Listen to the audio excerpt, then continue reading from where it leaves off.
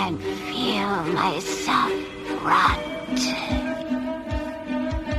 The pain of being dead.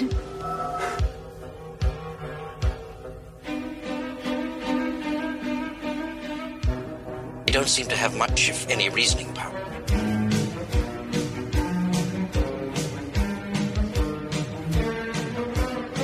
"17 seconds. Reanimation at 17 seconds. The eyes open."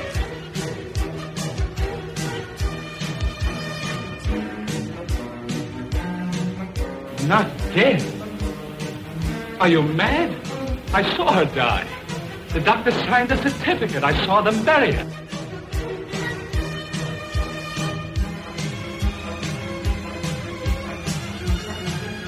Look at the face. It's vacant, with a hint of sadness. Jonathan's lost a red. Infected with what? Rage.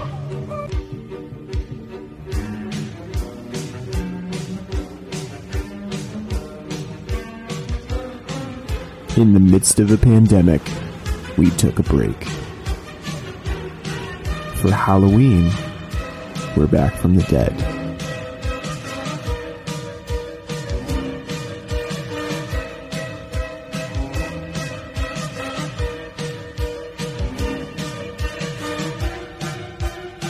Blood and Black Rum podcast is...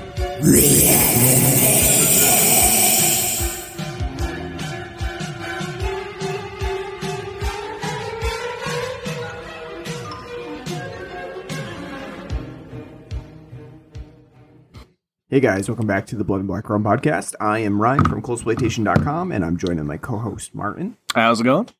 And we're back with a new episode of our Reanimated series, which, if you've been following along, is our Halloween series for this year. We are revitalized and coming back to you after a fairly long hiatus with the pandemic. And so we decided that the best course of action for a Reanimated series would be to cover zombies and other things of that ilk. So we're covering pandemic? Yeah, exactly. Not often you get to use the word ilk either in your day-to-day life, so I had to throw it out there. So we've been covering lots of zombie films, and actually pretty traditional zombie-type films. We've covered Zombie. We've, you know, the generically named Zombie, or Zombie 2. We have covered Return of the Living Dead. We covered Dawn of the Dead, the remake. And this week, we're tackling a fairly different film where I would not consider them actually zombies in this movie. They're not zombies by the definition, but we're lumping them into our zombie film genre discussion because it makes, I mean, we're not going to do I guess you could, but we're probably not going to do a Rage series. You know, there's a couple films that we could throw in there. So what are we doing? For Rage, we're just going to do 28 Days Later, Crazies. The Crazies. And then 28 Weeks Later. And 28 Weeks Later, and then the Crazies remake. And then that's it. Yeah, that's our Rage. Oh, and Mortal Kombat versus DC Universe, because the Rage takes them is what creates the confrontation in that one. And we could do Rage Carry 2. Because it's in we could do Turok Rage Wars. There we go. You know, the great multiplayer game for the N64. We could cover that as well. Yeah. They're not zombies, no, but that's like a technicality. It is. I would say though, 28 Days Later, is a deconstruction of zombie films in a sense. Yeah. Even though it borrows heavily from the zombie pop zeitgeist of the day. It does, and it's actually interesting because this film was released in 2002. Which it feels like it wasn't. Yeah, you mean it feels like it was earlier, it feels like it was later than that? Yeah, like 2000, like I was saying, 2004, which doesn't seem like a big jump. I feel like, though, if you lived through the time period going from 02 to 04, you know, it was a... Yeah. It is actually, it's hard to believe that 28 Days Later is 18 years old. Feels like yesterday when it released.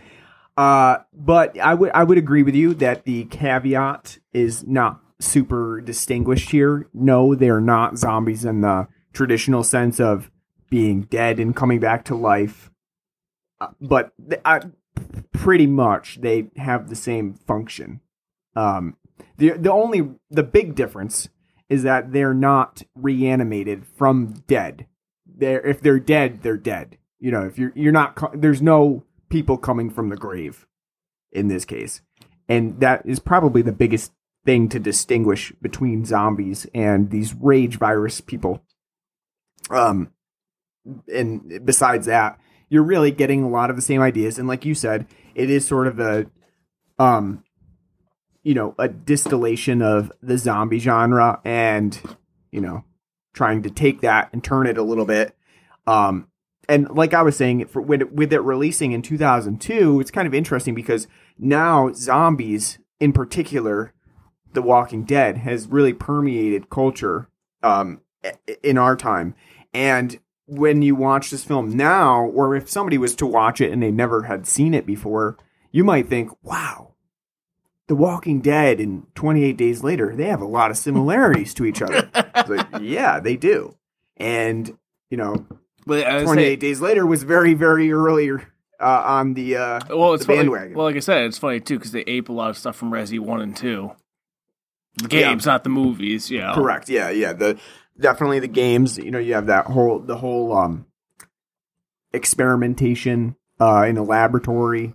Lots of being trapped in a convenience store, like the opening of Resi 2, Yep. Basically the whole idea that a mansion, that they're locked in for part of it, Yeah, an experiment that has gone awry, that has broken out and basically caused a massive infection of the world. And watching during a pandemic is very interesting because there are some similarities to what we're seeing. And there's even a really interesting element to the film when later in the film, with Jim being trapped in a cell with another soldier that they've been shacking up with. He's like kind of going off on tangents on his own, and he's talking about we're on an island, and how can the virus travel across the oceans and across seas and things like that and get to us if it started somewhere else. There's an interesting idea there of virus travel, and which does make sense in this film because the turn rate is fucking 12 seconds. Yeah, I think they literally say 10 to 15 seconds or something like that is the turning time. So at least they do have set out a time frame. Unlike some of the other zombie films, where it's just like, whenever their body feels like it, whenever the plot, so like if that's the case, it would be kind of hard, somebody on mid-flight, yeah, right. They're on the airplane from London to New York to be like, stowing it. Well, when the rage zombies are on the flight, their secondary instincts take over and they're able to land planes. They don't go into that in 28 Days Later, but in 28 months later, they will certainly do that. They're going to go for a Romero approach of they're picking up guns now. They're using weapons. Yeah. Well, a couple of them were running around with like torches in their hand in this one. Yeah, I think I'm not sure. They don't really go into much detail about besides the fact that it's a rage virus, which is very clearly enunciated at the beginning of the film. A man literally says, "It's rage." It's rage. The scientist, which is great. The one lone scientist in this lab, where you got an animal liberation front trying to rescue chimps. Which all I can think of every time I see this is fucking Jay and Silent Bob Strikes Back of when they go to rescue the chimps in the lab, and they're like, "We're the clit." Yeah, I'm the click commander. And it is funny too. Like they're animal rescue, and they end up causing way more harm than than some chimps just being kept captive in a lab. But you like you have that rage element, and I don't even remember what my point was now that we broke in like that. I don't remember. I'm trying to think now of where I was going with talking about the rage virus and things like that. It'll come back to me. I don't know. I lost the trail on that one, but when I think about it again, I'll bring it up. So yeah, 28 days later, we're covering today. And, obviously for a 2002 film, I've seen this film like 4 times, something like that over the course of, many years. And you've seen it as well, obviously, before we... About 4 or 5 times. Yeah. We always like to start with that context of, have we seen it? Have we not seen it? Where we're coming from. Yeah. Are we coming to this from a first time viewing experience and, coming in fresh, or are we well nuanced in the ideas of the film? And for this one, I would say I'm fairly well nuanced. I hadn't seen it in a while, but watching it now, all came back to me. Remember it well. The one thing I will say is that sometimes 28 days later and 28 weeks later, their plots like bleed into each other in my mind, where I'm left thinking like, was that in weeks or was that in days? I can't remember. So it was good to refresh watching it again. All right. Though I've seen it about 4 or 5 times. It's been like the first time in a decade. Oh, really? That long? Not been that long for me. All I can kind of say is kind of wow to how this film was popular when it came out. It was a box office success because it's a bit of a thinking man zombie film. Big deal for Danny Boyle, who has gone on to do other things, but really 28 Days Later being one of his biggest films. And I'm curious if they're ever going to follow up on it with 28 months later, 28 years later. Would be interesting to see. Danny Boyle did not work on 28 Weeks Later, but an interesting genre, and I think, or not genre, but series, and I think it would be interesting to see where this film. There was like a 6-7 year gap between the two films. Yeah. Which makes sense because that's when like the zombie craze is really starting to take off. Mm-hmm. So they're like, ooh, gotta. Yep. Getting in on it again. Get this back out there. Yeah. All right. We're gonna take a break, and from our talking about 28 Days Later, come back to that in a little bit. And talk about our beer that we've got on the show today, because we do have a new one on that we've never had before from either the style or this brewer or the actual beer itself. So let's get into that. Get my zombies, eat my neighbors ready. So we are talking about the Strawberry Creamsicle from Mean Max Brewing. Mean Max Brewworks is a fairly small brewery in our area, in Glens Falls, New York. And I've never really heard that much about Mean Max before. I mean, I've been to Glens Falls. I've been to all the breweries that I thought were in Glens Falls. And this one has never come up. And so I was curious about Mean Max. And our local beverage center got a couple different shipments of beer from Mean Max. So I decided to pick up the Strawberry Creamsicle because I thought it sounded interesting. We are fans of cream ale, as you probably know from the many cream ales that we've covered on the show. I think they are too because of a little line on the can, if you notice. What do you got there? What little line? It was describing what it is. Summertime is any time with this rotating cream ale series. Sip slowly and let nostalgia take over. Yeah. What would be the nostalgia? Yeah. Jenny Cream. Hey, there you go. Yeah. So, this beer is a cream ale with strawberry and vanilla, as the name of the beer entails. And it certainly has a very light presence to it, but that strawberry vanilla does come out pretty well in here. And I'm very impressed with Mean Max on this beer. Like I said, I've never heard of them before now, and when I went to the beverage center, they have both an orange creamsicle and a strawberry creamsicle. I'm sure they do others as well in the series, but those were the ones that were available at the time. So I picked up the strawberry, but now I'm really curious about the orange creamsicle as well. See what they can do with that one. Yeah, seeing as we've had before on here too, and back when Genesee used to make it, the Genesee orange creamsicle that they did for like a year and a half, which was very good. Yep. I agree, very good. I think the strawberry pairs well with it. I think it's also a reason why Genesee also did like a strawberry lemon variety last year. It makes you feel like you're kind of like eating like a nice, good humor strawberry eclair bar. You know? Yeah, really. Yeah, it's very similar to that. The beer has a sweetness to it, so keep that in mind. Not all beers are sweet, and this one does have a sweetness to it. And you do get the nice milky creaminess to it. Yeah, too, there's a creaminess to it, and I believe it pours like almost like a pink.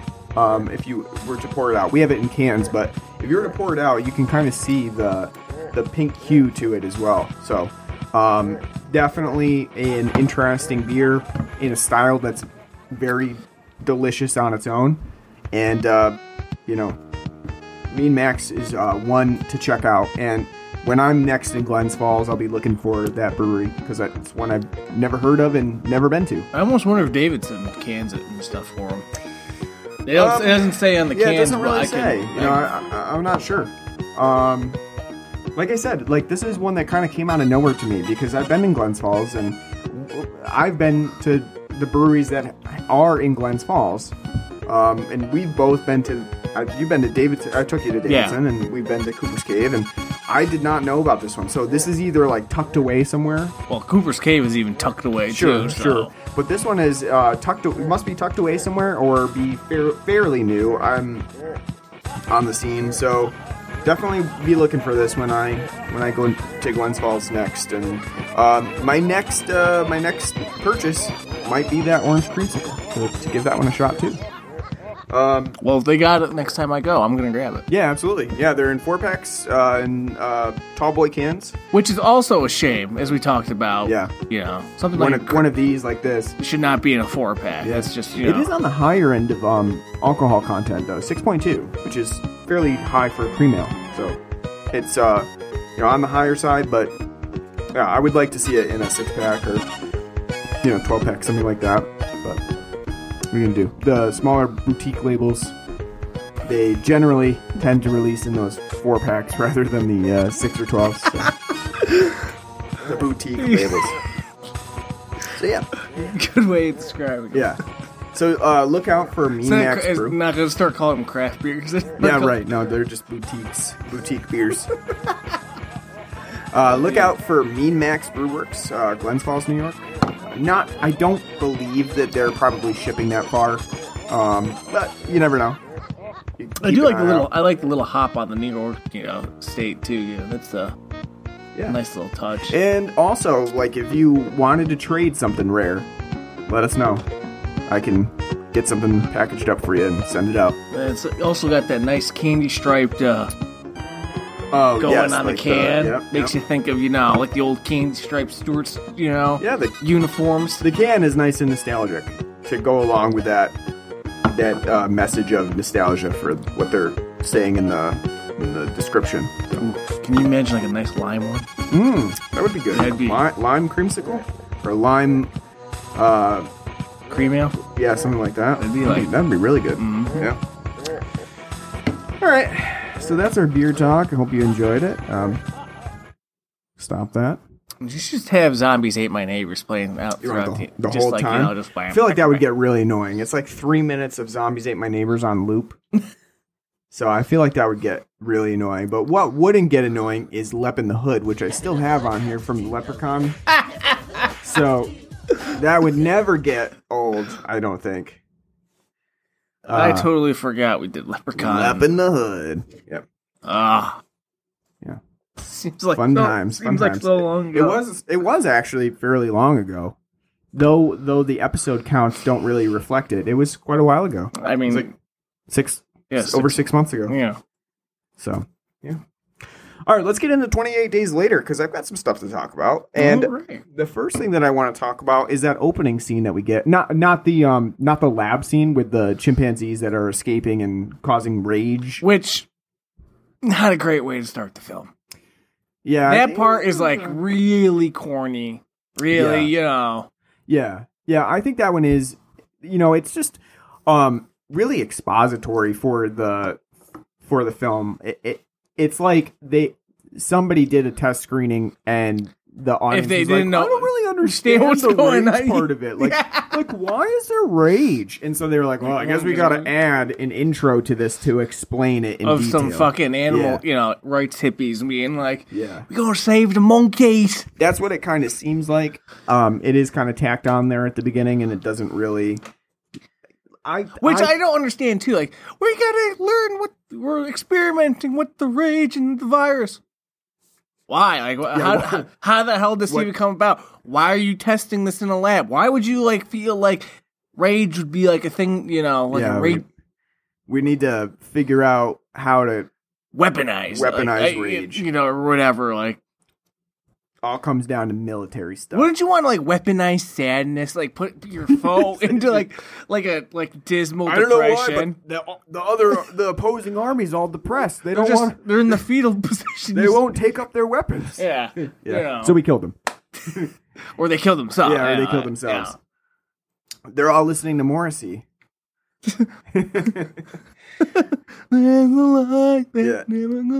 no, the scene that I'm talking about that I wanted to talk about instead of that opening part of the chimps and rage stuff is when Cillian Murphy's character Jim wakes up in the hospital, which is, as we talked about, very similar to The Walking Dead's opening sequence, which is we didn't steal that or anything, right? I mean, it's very, very similar. We're just missing, some penis action. Right. Yeah, The Walking Dead on AMC could not show Rick Grimes' penis, but in 28 Days Later, we do get Cillian Murphy's penis in its glory and his ass a couple times. That opening sequence of him waking up set to jibe, which I like to call jibe, use the acronym, or Godspeed You, Black Emperor. That is a very cool opening sequence for the film that really sets in the tone of the film, which is going to be dark, because you have him waking up, going through a city that is really just not destroyed so much as it is just vacant. I think it'd be cooler too if they kind of went the There Will Be Blood route of not even having just if you had There Will Be Blood, there's no sound or anything for the first 10-15 minutes. Mm-hmm. So the music's fine, to give an ambiance. Gives the apocalyptic. Yeah, the ambiance, build. but just not even have him speak or anything. If he's speaking, we don't hear it. It's all he's just talking into a void. And watching him drink a Pepsi can where the logo's clearly being shown because Pepsi. Gotta know. Pepsi but sponsors. You could have him doing it, but not have him the sound effects of all that going on to kind of give you that more isolation and desolation, feel going on to the beginning. Yeah, I definitely think that the Godspeed You Black Emperor is a good choice.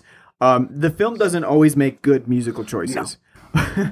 But that opening sequence does, because Godspeed You Black Emperor, that song, East Hastings, is very cinematic in its build anyway, in its progression. One of their best songs. And to have it building as he's continually noticing that London is fucking deserted is a really cool sequence that I think works pretty well, ending on the missing sign of literally thousands of people missing on that sign. I think it's a good emotional start to the film when you discount the other part of it, which was the whole very new metal-esque chimpanzee attack and things like that. Yeah. So I think that works, and I think if you cut the actual first part of it about the rage virus stuff, and you just had Cillian Murphy waking up to this world, I think it would be even more effective. To see that, because it would not as a viewer, you would not be signaled in or in touch with what's going on. Or you could just show like normal day in London going on. You know, just stuff happening like for like a minute and a half, like 90 seconds of like a normal day in London, and then you cut to the title card, 28 days later. Yeah, and then you see him wake up and like that would be like a nice juxtaposition of like this is what normally happens in London for us U.S. people who don't know what the fuck's going on in London and Britain. Yeah, we're just sitting there going, "Top of the morning to you." They drink tea there, right? Oi, Governor, what's up, yo, bum? Yeah, for us U.S. people who really have no idea what goes on across the sea, and then open up with that scene. I think it would have been really effective. I still think it's effective. I just don't think it is as effective as it could be if the film just didn't open with it. You know, it would have been, because we after the rage information, we're cued in. We know what's going on. Yeah, there's going to be an apocalypse because they released these chimpanzees stupidly, and now there's all kinds of infection. We know that from that opening scene. Hell, you don't even need to know that, but you can just know it from the fucking poster. True. Which has the biohazard sign, exactly. You know. Yeah, and a look at London, which looks like apocalyptic. Yeah. So, yeah, you don't really need that opening sequence. It's kind of like overkill. And I think the whole like monkey thing with the chimpanzees and I think is just like a vestige of like the early 2000s, late 90s. Like, we gotta show what what's caused all this. Yeah. I mean, you really don't you don't need to know the reason. Like why today they would make that like a 40-minute section in a Zack Snyder film. Like, here's how we got to know everything about the scientist who's working on this, and his sort of diary. like the Godzilla remake that we had, where how dare you? What? The Bryan Cranston is the best part of that film. But I'm saying that's the way they went with that, where they're like, this is what we're doing with Godzilla, and that entirety of the first hour is devoted to that. Though I will say it's because of Bryan Cranston. The rest of the film's focused on fucking buttfuck soldier who no one cares about. Yeah. I agree. I mean, I think if they just opened with that scene in this film, it would be a lot stronger, but still really strong. And that's the thing about 28 Days Later is, it is in some ways a vestige of the early to mid 2000s way of flashy style editing, lighting, and new metal type music in the background during action sequence. And then there's other moments where it is very emotionally affecting. And they're paired together in a way that doesn't always jive, but it has its moments. And I think that, when we say that it is very much a film of its time, that's the reason, is that it has a lot of those. Like, I'm thinking of films like Ghost Ship and House on Haunted Hill and the Saw films, where, you know what to expect. You're going to get fucking 17 cuts in 12 seconds. And the slow, fast, shots, for no reason at some time. If you really did want to hear more about our views on those types of editing styles, go back and listen to our Saw series from the Halloweens long ago. From like 5 years ago now. Right. That'll be a fun listen for you as well, the Padger Halloween season. But yeah, this also has that. So like it does have some of those like quick paced cuts, edits, and no, I think the difference though is this film is made on essentially a shoestring budget. £5 million. You can definitely and you can tell like how just kind of ragtag the film is, which like I said, is also part of the reason why it's kind of interesting why this film was the hit that it is. Now, it's not like it was a huge hit. It only made like $80 million worldwide. But compared to the $5 million that was spent on the film, huge success. Right. You got almost 20 times the return on. And it spawned a sequel and, was an inspiration. But it's kind of just like interesting to think about it because zombie films, especially,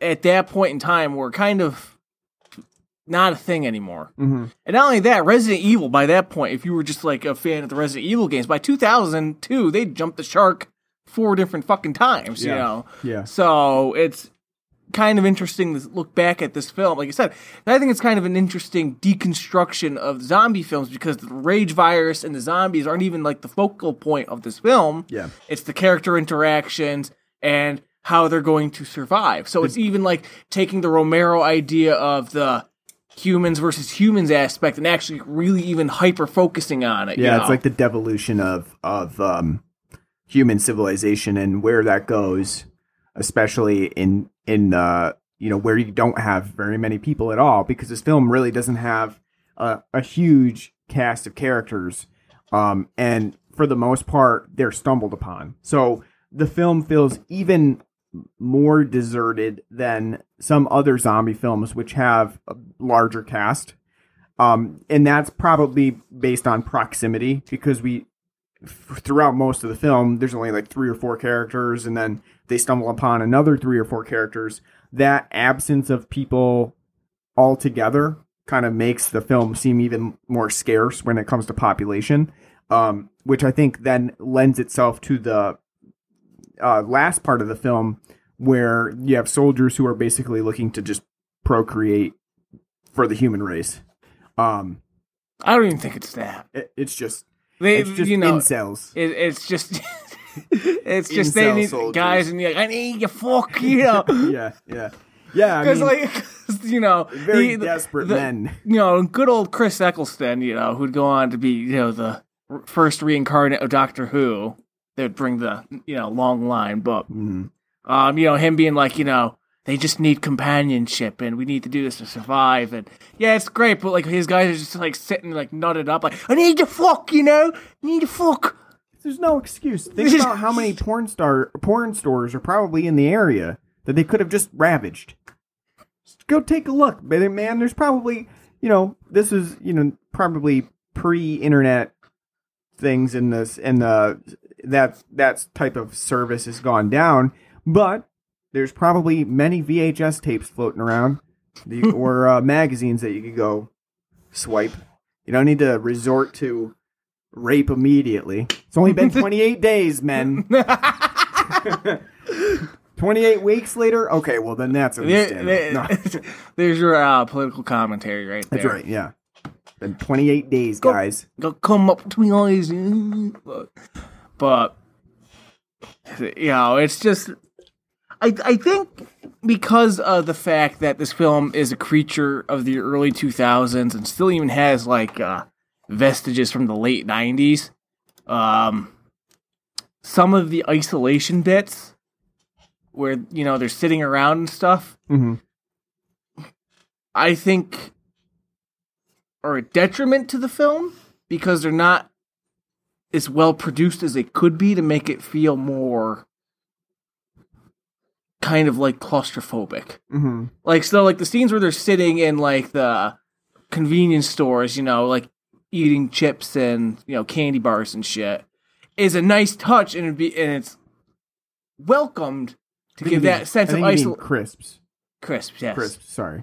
But, it's welcomed, but I think the route they kind of film and shoot it in is dated horribly now, and kind of make Yeah, you're talking about like when they're with Fred and Hannah when they first meet up, and they're like with Mark too, like and the right from the get go. Like I like that. I think it's great because it's again, like I said, it's like kind of a deconstruction. They're more focused on the human element going on, but I think what's kind of shoehorned in there now is because the film is so early 2000s, and I think maybe what there's a lot of widely shot elements to it, so you're not with awkward Dutch angles that where you don't need the Dutch angle, like when you had the dream sequence with Jim and he's freaking out. That Dutch angle they go to when he's running makes sense because it's supposed to throw you off kilter, but them just sitting in the goddamn shop and having like these overhead shots and the way it's kind of, Dutch angles and all of this and the lighting, like that kind of like bluish tinted lighting. It makes it what should feel like a nice, somber moment into like when you're watching a Saw film, you're like, all right, why is every thing? And I do get what you're saying, and I do see that in some ways because the film is fairly long at 1 hour and 52 minutes, and maybe not as necessarily long as it needs to be. At the same time, I do understand the process there that Boyle is going through, showing that part, because a lot of it is about Selena and her basically fight or flight response. She's saying, if anybody weighs me down, I'm out of here. Like, I'm leaving them. And so a lot of 28 Days Later is focused on that aspect of, would you leave your fellow man, and let them die and just hightail it out of there? No, see, I get that, and I like that. I think like I said, I'm not saying that it's dragging the film down, making it boring. Mm-hmm. I'm not saying do I think the film could have used a little bit snappier pacing? Yeah, maybe it could have shaved 10, 15 minutes off. But I'm not saying that's an overall issue, because it's not something I have an issue with. My issue is more just the fact that when you're watching that film, it's so... Maybe it's because it's only been 20 years and I can't look back at super nostalgia on, that stuff yet. But, just kind of watching, it's, so hyper 2000s in the way it's shot, the way it looks, and the way everything feels. It kind of, to me, just muddies it. If they kind of went for a more, fucking Jim walking around with his goddamn bowl cut, half-shaved head, and Selena's fucking feather Halle Berry hair that she's got going, it's hyper, I think it would have benefited more if they were just regular, didn't stylize them so much. Mm-hmm. Like I said, the interactions I do love and I appreciate. I think, like I said, though, it's because it's so, like I said, it's kind of like how some people can't watch things that are super 80s or whatever because it's too distracting. Mm-hmm. Early 2000s crap's always been distracting. Yeah. Like you said, if you listen to Saw films, besides bitching about Costas Mandylor, it's bitching about, how fucking super 2000s they are. Yeah. Yeah. But I do think that there is a successful, like I said, there's a successful part of the film's emotional development. And I think one of the culminations of that is spending all that time with Fred and Hannah, Selena sort of getting into that mindset of okay, maybe I do need other people besides just having them until they're a detriment to me anymore. And then you have that scene, which is a very, very unlucky scene for Fred, where a crow drips blood into his eye, and he then succumbs to the rage virus, and they basically have to kill him. There's a nice moment there, and I'm not nice, but it's an affecting moment there where Hannah has to watch her father murdered and, not really get to say goodbye. And obviously, it's a very traumatic experience. I think that does a pretty good job with that, which not all zombie movies are able to do that.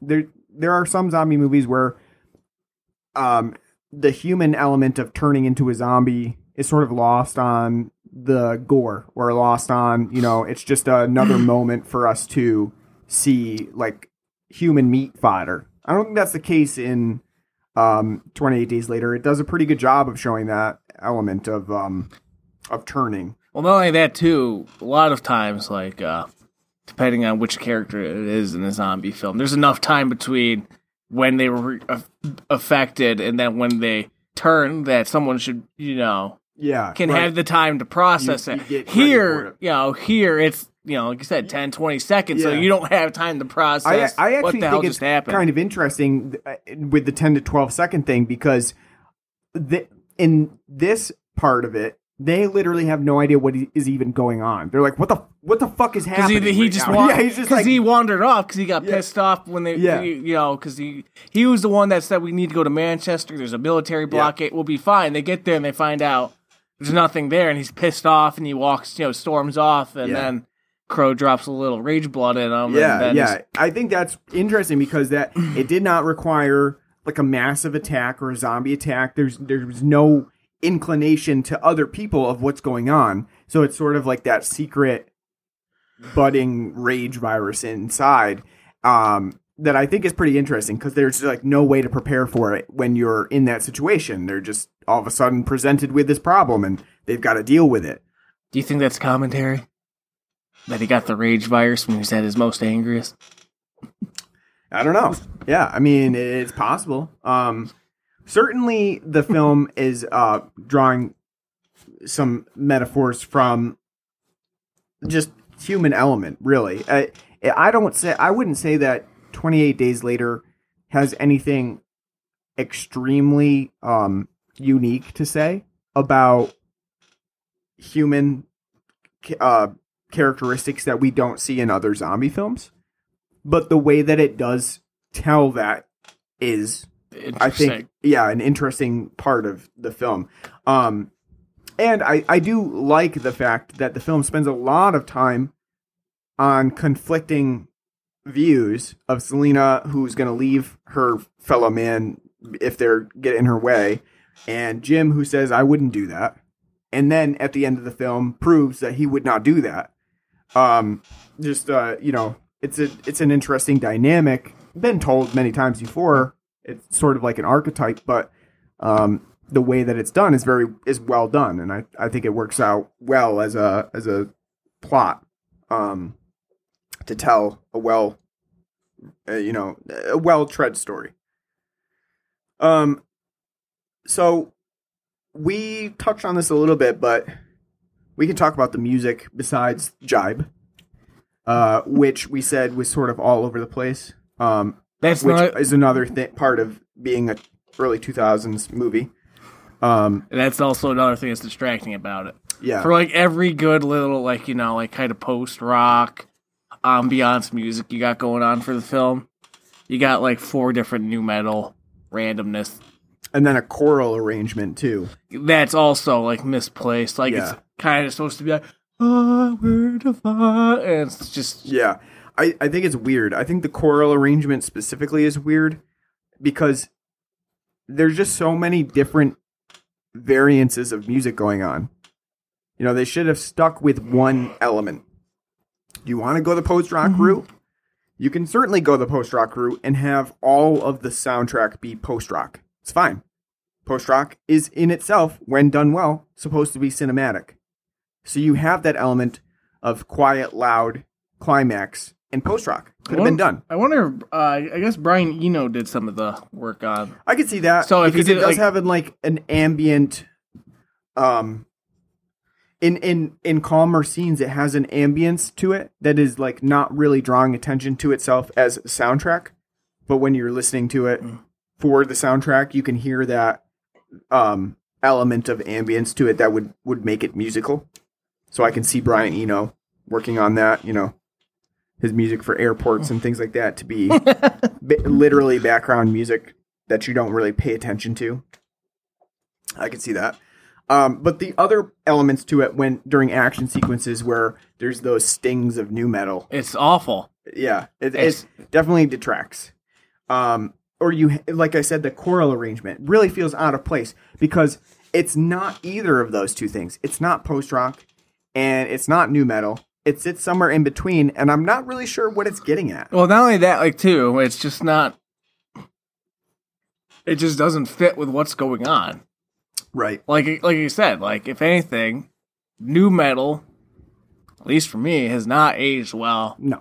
At all. No. You're fucking throwing in like a random Linkin Park song into your film. It's, I actually tried to go back the other day and listen because Deftones' White Pony is... It's anniversary. So I tried to go back and listen to that because that's like one of the nu metal classics. I can't do it. I can't do it. It's way too cheesy for me. I literally can't. You need more audio slave in your life. I can't do it. Just can't do it anymore. Anything that even has like the monicum of nu metal to it. Because I do listen to metal. But anything that like even sways that way, I'm like, nah. Nah, man. Can't do it. So yeah, I definitely see that as an issue in 28 Days Later. I can't remember now if 28 Weeks Later also has that. You'd hope not, because by that point, nu metal was kind of, was phasing down, but Yeah. and also with that new like it just. It's not like it goes from like what probably was considered tense back in 2002, like Right. oh, like it's just cheesy as shit, you Yeah, know. So that whole tenseness of them being in under the bridge, you know, driving through the tunnel, and Rats coming, and then as a wave, and then the rage virus people coming with that new metal playing, that tenseness is like it's gone. It's a good scene too until that occurs. Yeah.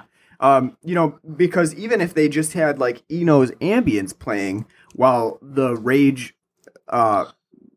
people are running through the tunnel with the shadows on the tunnel wall, would have been pretty effective, right? Like chilling. Yeah. But when you throw in that new metal, like they threw on like 103.5 The Edge on their radio station in the taxi, it kind of takes away a little bit from that.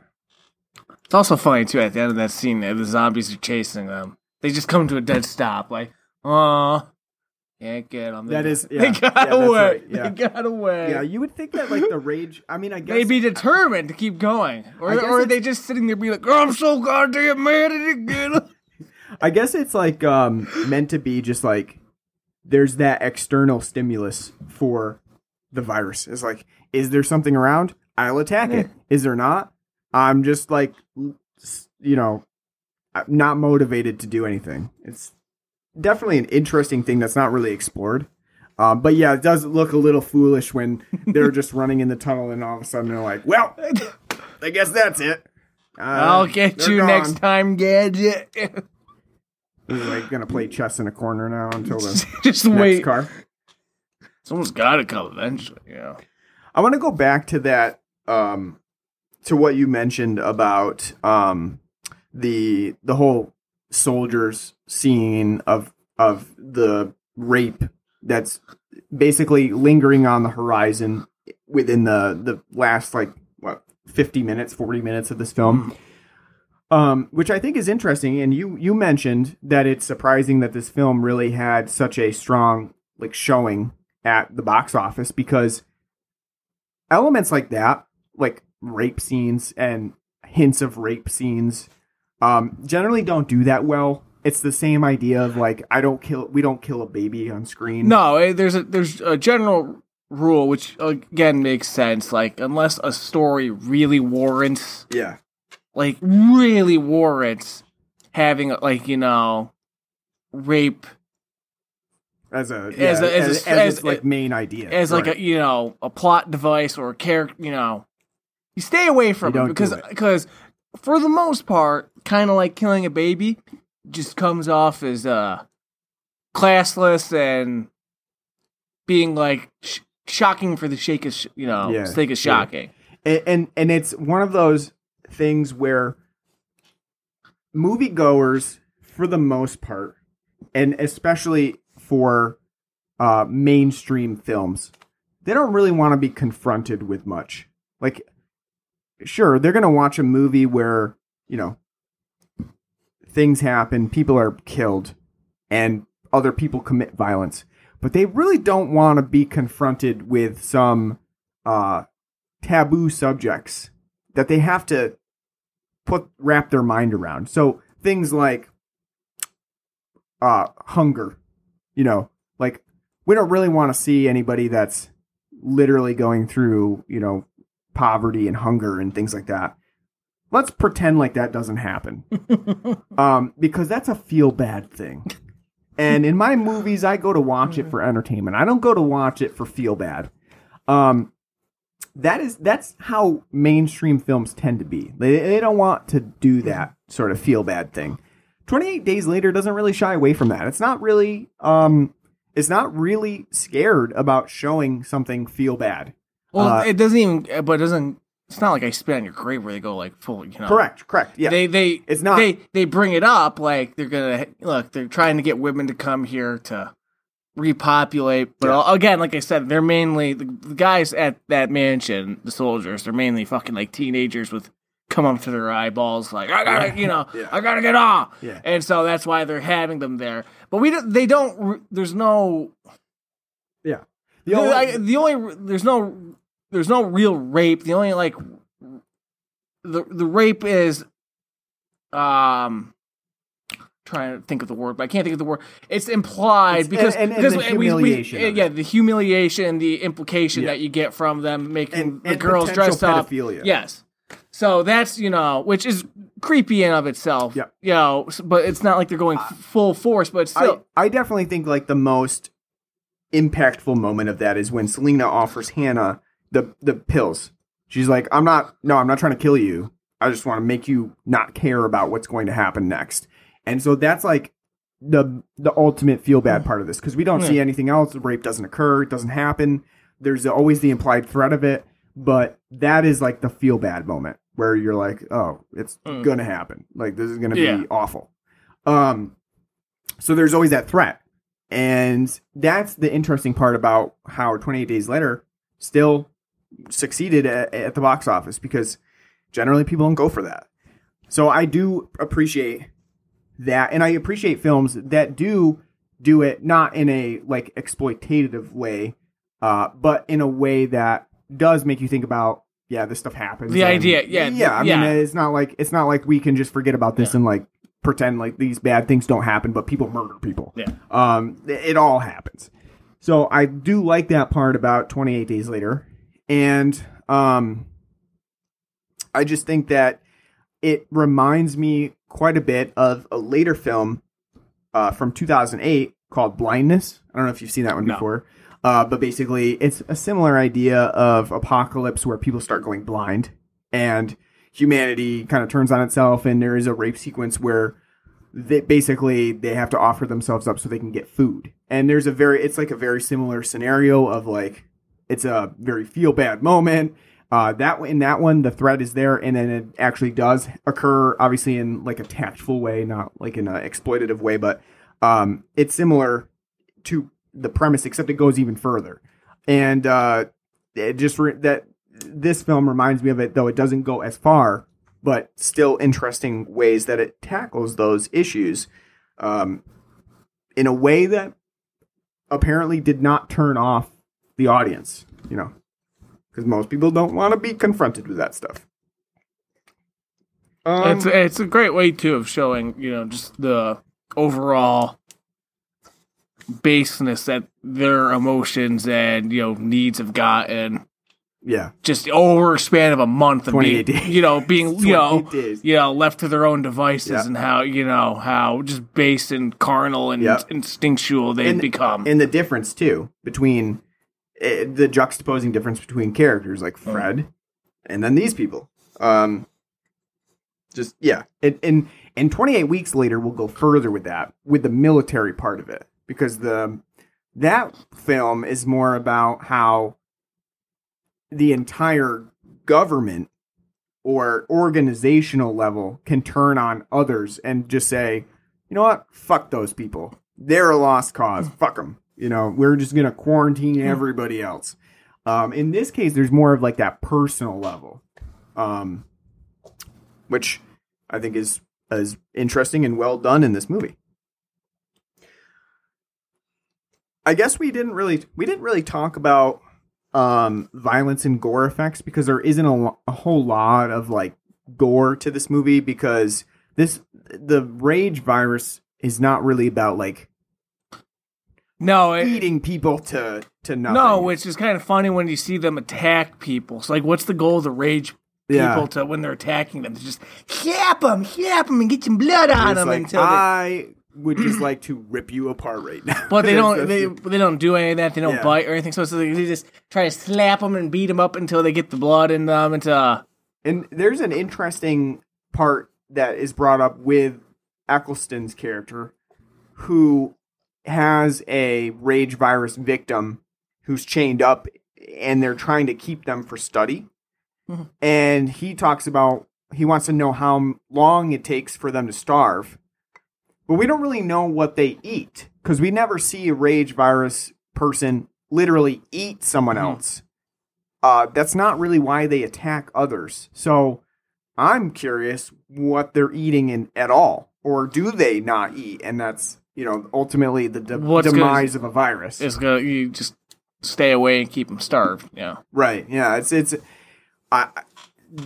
I would say that 28 Days Later, while it really tries to explain the impetus of the apocalypse and what caused it, has like less rules to it in terms of like what the virus actually does, because they open the door, they give a little bit of an explanation, but then they try elaborating a little bit further, but it's left too vague at the end of the day to make it, really worth the damn. Because like a Romero zombie, you don't know what caused it, but you know the rule of what they're doing. You know that a zombie just wants to eat. It has an endless hunger. It wants to eat people. And so you don't know the cause, but you know the effect and the reasoning behind the zombies' attacks. The rage virus is sort of the opposite. You know what caused it, but you don't really know the impetus behind the main reason why the rage virus attacks, unless it's just to continue spreading. But then what happens after it continues spreading? But what happens when it finally reaches, its pandemic state of almost everyone infected? A virus would not want to particularly kill its host, if that was the case. So it is interesting that it doesn't really go into details about what that virus is actually doing. Let's see. What else do we need to talk about? We talk about, I don't know. We talked about everything in sort of a roundabout way that I can think of. Do you have anything else that you wanted to add about this? No, that's about it. Performances overall, Naomi Harris is obviously a standout. Mm-hmm. Chris Eccleston's a great little dickhead. Yeah. I think everyone, from the main cast does a good job. Chris Eccleston's soldiers are kind of a little bit, too big of twits. Mm-hmm. Kind of just a little too much dude bro for my liking of them, makes sense for what they are, but still, it's kind of, chafing a little bit. Yeah, it's not really nuanced in terms of like the character. Yeah. But everyone, does a great job. Entertaining, even with their dire and drab situation. They do make you feel like they are actual people. Mm-hmm. Yeah. All right. So on a scale of 0 to 10 unsponsored Pepsi products, what would you give? I could have swore I saw a bag. I imagine it's a thing in Britain, but I could have swore I saw a bag of like Worcestershire sauce crisps in the back, and I was like, "Oh, that sounds delightful." It does sound good. I love the sauce. But yeah, there's like 2 instances of Pepsi products. I feel like they maybe ponied up like $10,000 or something. Could be. Because there's a part 2 that Mercedes where they made sure to get that Mercedes logo, when he's going to the car and the alarm goes off. They made sure to get that fucking logo in there. Yeah. So on a scale of 0 to 10 unsponsored for Blood and Black Rum Podcast Pepsi products, what would you give 28 Days Later? Give it an 8. It's one of my favorite zombie films. It's obviously had a big impact. It's definitely influenced films down the line, from Shaun of the Dead, which it parodies quite a bit from, and Walking Dead, etc. It's definitely an interesting film. It's definitely a film that's got some great ideas, focusing on the human element, taking that Romero idea, but actually making it the staple point of the film and not the actual zombies itself, which leads to interesting conversations and situations that they're put in. But I think at times, because it's a creature of when it came out, it's a film that also hasn't aged particularly well in the department of how cheesy and corny early 2000s, late 90s, stuff is. So like things like the nu metal and how some of the characters are dressed for the situations. It really, especially today, seems super fish out of water, to have nu metal and these like weird haircuts going around and outfits and all that shit. Mm-hmm. Some may be able to, be able to rise above that. Others, like me, can't. But it's still a great film. I think it, especially just for the ideas that it has, the focus on isolation, the focus on people actually trying to deal with surviving. It makes it for an interesting film. Some people may find it a slog. If you're not somebody who's more interested in character development and study, this film's not going to be for you because it would probably come off as tedious to you. Yeah, I think I would give this an 8.5. It's a really good film. I've always enjoyed it, and I think it's a good film that is a jumping off point from the zombie genre. I think it does the character development really well. For the most part, the rage virus people are not really in the film that much. And the film at the end does make a good counterpoint to a rage person versus a person who's doing what they have to do to stop the cruelty of humanity, which is what Jim does at the end, because there's even that little bit overstated part where Selena almost mistakes him for a rage virus person because he's got his shirt off and he's kind of running around with Cillian Murphy's lanky body looking like a starving rage virus person. A little overstated in that moment, but the idea is still there that, he's had to do what he has to do, and that sort of makes him like a rage virus person, but for a different reason, to actually protect people and come back and save them. So, interesting ideas. Like I said, not particularly different from what we've seen in other zombie films in terms of theme, but done in a different way that does make it interesting to watch. I love that Godspeed You Black Emperor is used in here. That's one of my favorite things about the film, and I definitely think that everybody does a really good job.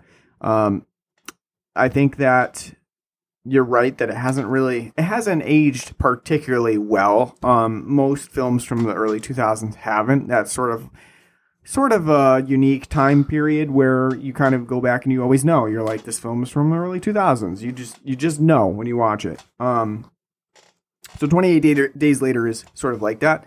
But other than that, I think it's a particularly fun film. And if you've ever wanted to see Cillian Murphy's penis, then you get to see that. So win-win for everybody involved here. And Cillian Murphy went on to have a nice career as well. Yeah, like I said, Chris Eccleston becomes the first new Doctor Who. Yep. Naomi Harris would go on to be Ms. Moneypenny in the new Bond films. Yep. Cillian Murphy goes on to star in a couple of films, one of which was one of Wes Craven's last films, Red Eye. And, he didn't have to do nudity again, I guess. So, so fun film, 28 Days Later. Definitely a good watch. And 28 Weeks Later is pretty much just as good as well, from what I remember. Which is one that we'll probably end up doing at some point later on. Not in this reanimated series, but later on in the show's life. All right, so that's it. 28 Days Later. Thanks for listening. You know what? I believe today is also National Podcast Day. So I saw that on Facebook today. So every day is a day. There was like National Sun Day the other day. There's National Coffee Day. I can't keep up with all of these fake holidays. Although I did take advantage of the free coffee. National Sunday, my son was being a dick, so I said, you're not being celebrated today. Where'd you go for your free coffee? Did you go Stewart's? Did you go Dunkin'? No. See, I went to Dunkin'. Dunkin' was not actually free. Big mistake. So the coffee was free, but you have to make a purchase. So we bought a 69-cent donut or whatever. Say a big mistake. So it's not free. So just went to Stewart's. I know. It was free. They had actual free coffee. Yeah. Any size. 12, 20, 24. Yeah. Free. Take it. Free afternoon. It's nice. I didn't even realize it, too. I get to the register. I had, I think maybe like a Gatorade with me. I was like, oh, you're not going to ring up the coffee? And it's free. I was like, cool. Awesome. pretty soon it's going to be National Halloween Day, which is one I do celebrate. That's Love not it. Halloween. Halloween. Oh, I was to say That's what I mean. Halloween. It's National Halloween Day. it's canceled this year. No, it's not. It's canceled. At least in New York State, there has been no state mandate to not have trick or treat. Give it a month. There's still a month left. Don't worry. Just means that everybody has to wear a mask, and you can't be a fucking refrigerator or something. You have to wear a mask. You have to be scary. I just like that people are so outraged about it. What, that trick or treating will happen, or wearing a mask in general? That they even are tossing around the idea of canceling trick or treating. Or that they're outraged about canceling it? Yeah. Well, some people don't want to celebrate it too, so there's like that whole other element to it that they're like, we should just get rid of Halloween I know, in but general. I just like the people who are more like my rights to give candy away. That's not enshrined in the Constitution. Hate to break it to you. Hey, I love trick or treat as much as anyone, but if it's safer to not do it, Probably is. I'm sure it is. It's probably safer. You don't not know to what do your it. neighbors, but as they're handing candy out to you, think about- like might have had it up their fucking asshole. Just think about grubby kids in their hands, putting them into a candy bowl. Kids are always in the shit. Sometimes literally. Now this year, no one's gonna care when there's a big razor epidemic and your Snickers bars this year. It's my right to put a razor in my candy if I want to.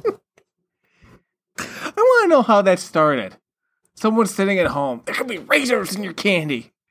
Like someone's sitting there, like, oh, I'm gonna take this $100,000 bar and Well, shove a razor in. the urban legends, like, and at least with poisoning, It's too much effort. were urban legends, but they were based on actual events. But there's never been an event where someone has poisoned or put a razor blade in candy where it was not a premeditated thing, like for their own children. So, for instance, the one that's based on fact is that I can't remember if it was like father or uncle intended for their child to be poisoned by the candy. So they actually poisoned their own candy and then gave it to the child.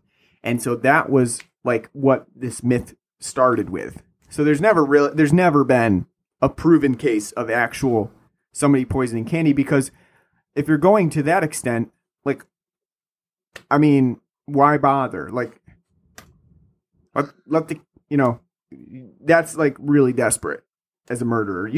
The toxicologist ain't gonna figure that one out. If you want to murder someone, like, chances are, if you're that motivated, you're gonna do it yourself so that you can see the result, right? You're not gonna just one. Hope I put enough cyanide in this. You're not gonna just one off it and like see in the paper a kid died of poisoning, and you're like, I did that. It's pretty morbid, but yeah. But anyway, One of the great tales from Trick or Treat. That's right. So in that sense, continuing our discussion about Halloween, we're going to be continuing our Reanimated series With? the entire rest of October.